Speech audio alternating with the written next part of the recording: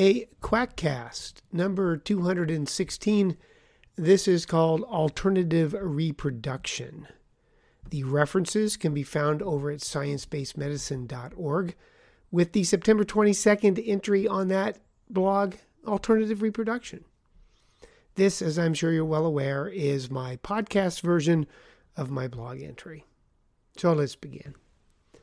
I usually start these entries with an idea and see where the research takes me. Certainly, I go down many rat holes. Thanks to the recent reversal of reproductive rights by the SCOTUS, with perhaps more to come, I wondered what the scam alternatives were available when and if reality-based reproductive interventions are no longer an option. I wonder no longer.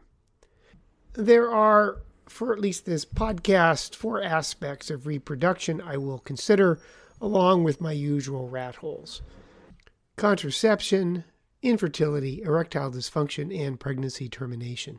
When I began writing the blog entry, my assumption would be there would be few scam approaches to pregnancy prevention, as scams have no efficacy when there is a hard endpoint to the intervention.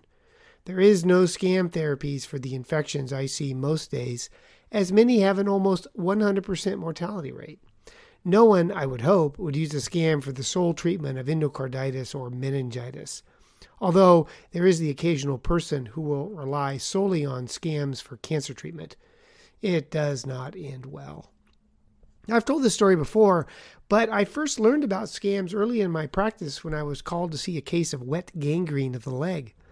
A young female had a sarcoma of her leg that would have likely been cured with amputation. She chose naturopathy instead, and the cancer advanced until most of her leg was cancer, much of it dead and putrefying. That's why they called me, not there was anything I could do.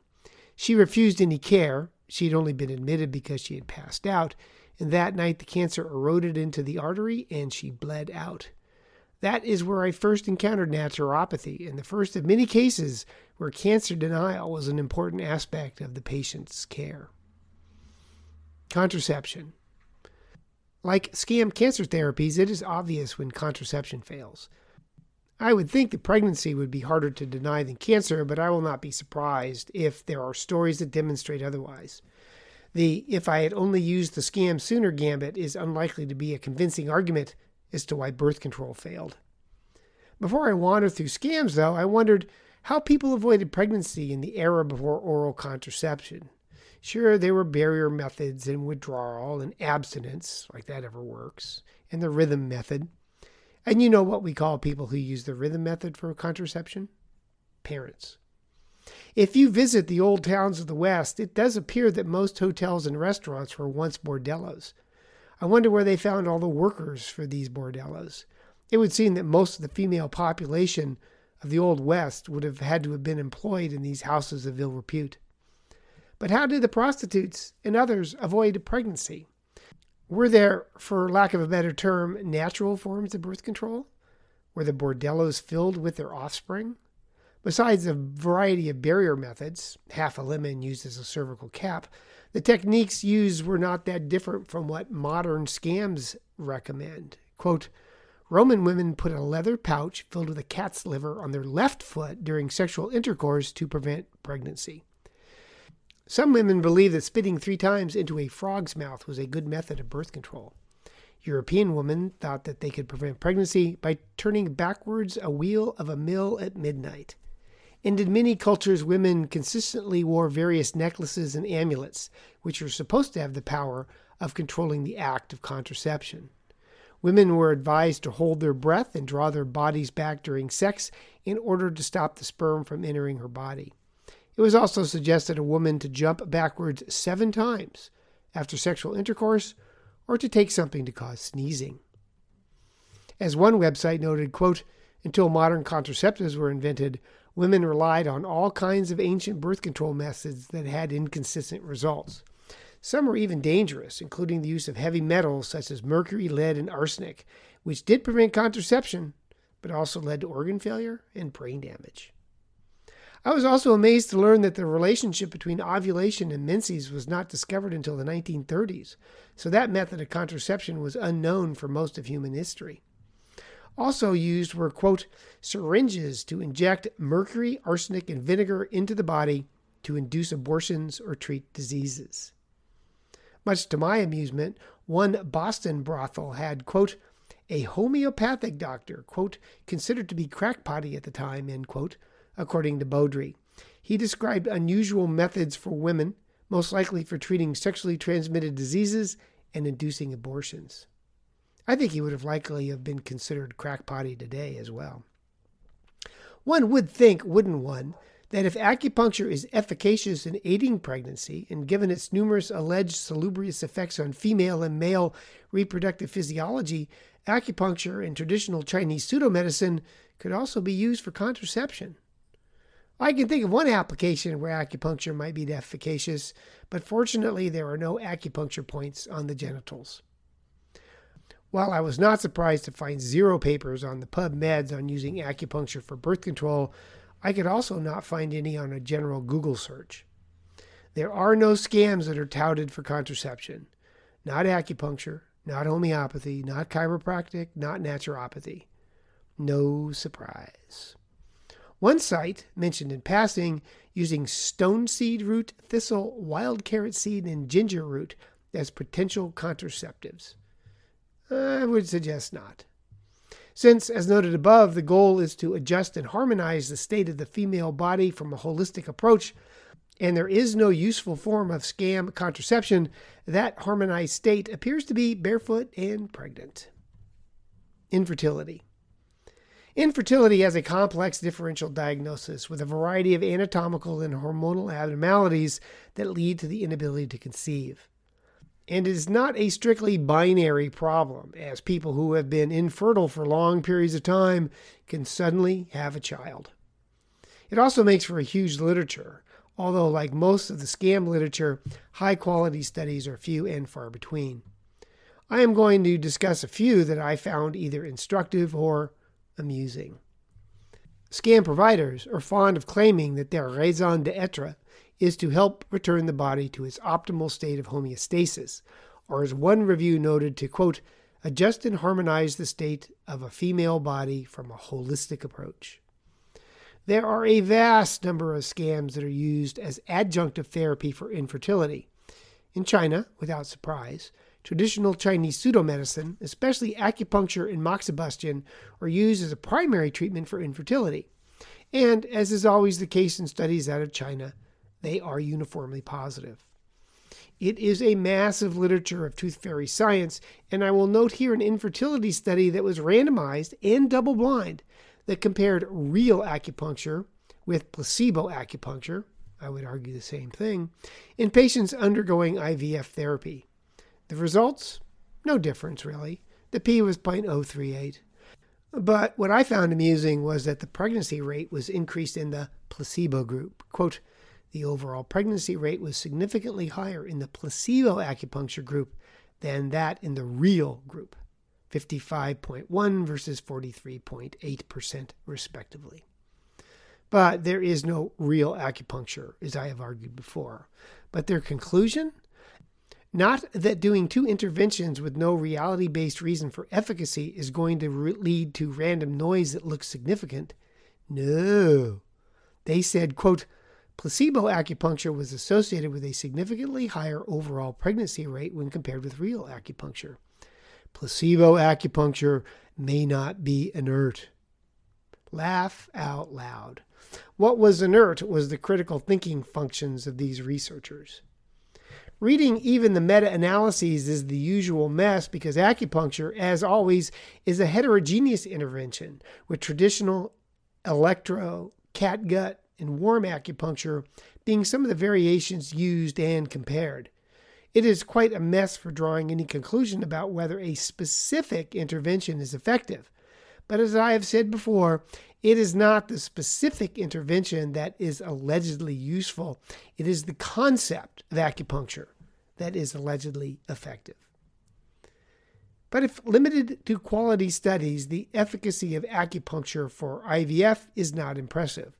Quote, there's no statistically significant difference between the acupuncture group and no acupuncture controls around the time of embryo transfer, or in unblinded trials, trials blinded by physician, and double-blind trials. This was also the case when comparing acupuncture with sham acupuncture controls around the time of embryo transfer, or when restricting to unblinded trials blinded to physicians and double-blinded trials. Much of the primary literature is in China and in Chinese, and for example, I could not find the Chinese Journal of Family Planning and similar journals to see the details about the effects of traditional Chinese pseudomedicine retention enema on tubal obstructive infertility. Yeah, really. Quote, a warm enema containing Chinese medicine is administered before going to bed to treat fallopian tube adhesion. The drug can be absorbed directly by rectal mucosa, which is beneficial to improve congestion, edema, adhesion, and hyperplasia of local tissues, thus restoring the function of the fallopian tube. I just continue to be amazed at how healthcare professionals, well-versed in anatomy, physiology, biochemistry, etc., apply the techniques of reality to fiction. It only happens in medicine. You don't see engineers trying to apply the physics of Warner Brother cartoons to building bridges and tunnels. There is no alternative engineering or aviation. But physicians continue to act like acupuncture and other scams are not ludicrous. There are huge numbers of herbal preparations that have been tried for both male and female infertility, more than I want to review, except to note that the efficacy is often secondary endpoints, like cervical mucus consistency or sperm motility and concentration, not contraception rates. Chiropractic has actually been used for infertility, but, quote, there are very few original data articles documenting responses of infertile females treated with spinal manipulation, and, quote, in the absence of a robust body of primary data literature, the use of spinal manipulation, the management of female infertility, should be approached with caution, or I would say, not at all. The Journal of Vertebral Subluxation Research, not on PubMed, as PubMed does not list science fiction, has papers purporting to show the benefit of chiropractic in infertile patients. And to no one's surprise, chiropractors tout the benefits of their interventions on the interwebs. However, I can find next to nothing on PubMed using homeopathy or naturopathy for infertility. Well, for homeopathic preparations, it would be exactly nothing. Erectile dysfunction. The acupoints for erectile dysfunction are distant from the problematic organ, in one study being slightly below the navel, slightly above the hairline at the back of the head, inside the ankle bone and the Achilles tendon, and inside the wrist. And the results of trials using these acupoints? Quote, no definite conclusions can be drawn. A conclusion supported in most meta-analyses where, quote, low-quality evidence shows benefit of acupuncture as adjunctive treatment for patients mainly with psychogenic ED, i.e., of course it doesn't work when there's a physiologic reason. And the best results were found when acupuncture was combined with an ED med. Lol. It takes a Western medicine to get good results with your acupuncture. And there is the really creepy clinical holistic medicine, holistic sexology, and acupressure through the vagina, the Hippocratic pelvic massage. Noted in one clinical study, quote, the most difficult problem of this procedure seems to be that it makes it very difficult to be sure that the procedure and all the involved steps are necessary and rational. All I can do is roll my eyes and shake my head. There is nothing on the PubMeds using chiropractic, homeopathy, or naturopathy for erectile dysfunction, but no shortage of websites promoting their use. I wondered about homeopathy, so I picked a website at random. The first suggestion is Agnus Castus. Quote, this remedy may be helpful if problems with impotence develop after a man has led a life of intense and frequent sexual activity for many years. A cold sensation felt in the genitals is a strong indication for Agnus Castus. People who need this remedy are often very anxious about their health and loss of abilities and may have problems with memory and concentration. This remedy is one of the best homeopathic medicines for ED. Agnus Castus is the chasteberry, and one site says, quote, the fruit has been historically used for reducing sexual desire. As one site notes, quote, "The leaves of this plant are used to adorn the beds of Greek women during the absence of their husbands so as to prevent any impure thoughts from entering their minds, and also by medieval monks to repress sexual desire. In the actual provings, the remedy has shown that it does repress sexual instinct and desire." And, quote, "Agnus castus is indicated for promiscuous young people who have abused their sexual energies through either homosexual or heterosexual multiple contacts and who have contracted repeated venereal infections, especially gonorrhea." Judgmental much? Anyway, homeopathic teaching is that a product that causes the symptoms undergoes serial dilution and succussion to make a more potent medication. Somehow, magically, a natural berry that reduces sexual desire, allegedly, increases libido when homeopathized. You can't make this stuff up. And writing these entries, boy, it leads to some of the weirdest stuff.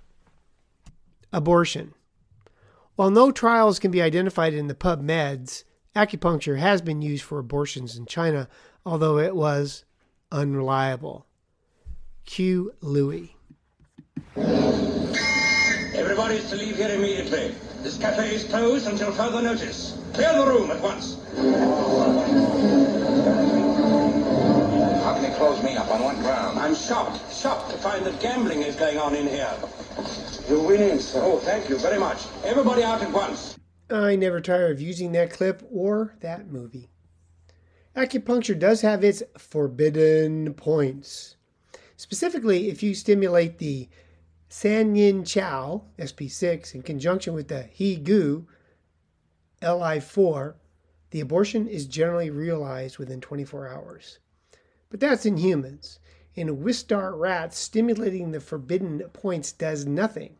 Quote, "We found no evidence that acupuncture in Li4 to SP6 and sacral points could be harmful to pregnancy outcome in Wistar rats." But then, why would it? Why was trying to confirm or deny a fiction worth abusing and killing rats? I have often wondered how they map human acupuncture meridians onto animals. Evidently, so do acupuncturists in search of one acupuncture. You know, one acupuncture to rule them all, one acupuncture to find them, one acupuncture to bring them all, and in the darkness bind them. Anyway, quote, "Moving toward a neuroanatomically accurate veterinary acupuncture system requires rethinking current atlases, embarking upon a systematic analysis of the human points in terms of where, if at all, corresponding sites exist in the non-human." Good luck with that, because you just may run into issues such as those with boa constrictors. Although why anyone would want to torture a snake with acupuncture eludes my understanding. Quote, "Thus, the objective of this study was to map and describe the main points of acupuncture in the species boa constrictor and their indications to promote the balance of this species. The unprecedented result of the mapping was the discovery of specific acupoints with individual location indications without distribution in specific meridians and dispersedly distributed in the body. They were careful, clever scientists. They measured the heart rate by, quote, heart rate was obtained by counting the heart rate. And if you wondered how they found these acupuncture points, they used an electrostimulator. Quote, the EL30 is an electronic device that is intended exclusively for non-invasive applications in the technique called electroacupuncture. It was conceived as a point detection instrument where an electrostimulation therapy used in different media with the purpose of detection and determination of qualities of stimulus conditions for different species and for different points. It was traversed with an exploratory tip of the animal's body points to an occurrence of an audible signal indicating a localized point and an impedance. The sensitivity controller has been adjusted to find a better setting. More animal abuse for no good reason. But I digress yet again. Consistency has not been a strong point in acupuncture research. When acupuncture was used as an adjunct to medical abortion, they used the Higu, Sinyin Jinyao, Naiguan, and Kunlun, and I suspect the increased efficacy was due to the Kunlun site. And just as my French is awful, I apologize to any native speakers of Chinese for my botching of their language. Acupuncturists, however, can get quite Wiggins over these forbidden points, going as far as to suggest that auricular acupuncture should be avoided in pregnancy. I would add it should be avoided when not pregnant as well. Several reviews, however, suggest that acupuncture is safe in pregnancy when correctly applied, whatever correctly applied might be. While I can find papers where acupuncture is purported to prevent spontaneous abortion, I can find nothing to confirm the abortifactant effects of acupuncture. And I can find nothing using homeopathy, chiropractic, or naturopathic techniques to induce abortion, although they all allege that they can help prevent spontaneous abortion and miscarriage. Ah, the one-way street that is scam. Herbs, there's a problem. I will admit I am not one for social media. Twitter is a time suck, and Facebook opaque and pointless. And I certainly do not grok the concept of influencers. So TikTok, so out of my geezer understanding. But per the Rolling Stone, do I get some geezer cred? TikTok is a popular source for information on DIY abortions using pennyroyal, blue cohash, and mugwort. Herbs that are not only not efficacious, but are certainly toxic and could be fatal. As one PubMed review notes, quote, the ingestion of plants to induce abortion involves the risk of severe morbidity and mortality. It's hard to believe, but when it comes to medical advice, it is suggested to, quote, not listen to what you hear on TikTok. It is a question with no real answer, however. Would a scam provider be any better? It turns out that self-management of abortion is not that uncommon, with 7% of U.S. women of reproductive age, kind of redundant really, because women not in their reproductive age are unlikely to need an abortion, going the DIY route, often with herbs and often without success. With the Handmaid's Tale decision of this year, I expect DIY abortions will only increase with resultant morbidity and mortality. As one thing remains true, desperate people will do desperate things. And that ends Quackcast number 216. As mentioned, the references are over at Science Based Medicine from the September 23rd entry. And as always, thanks for listening.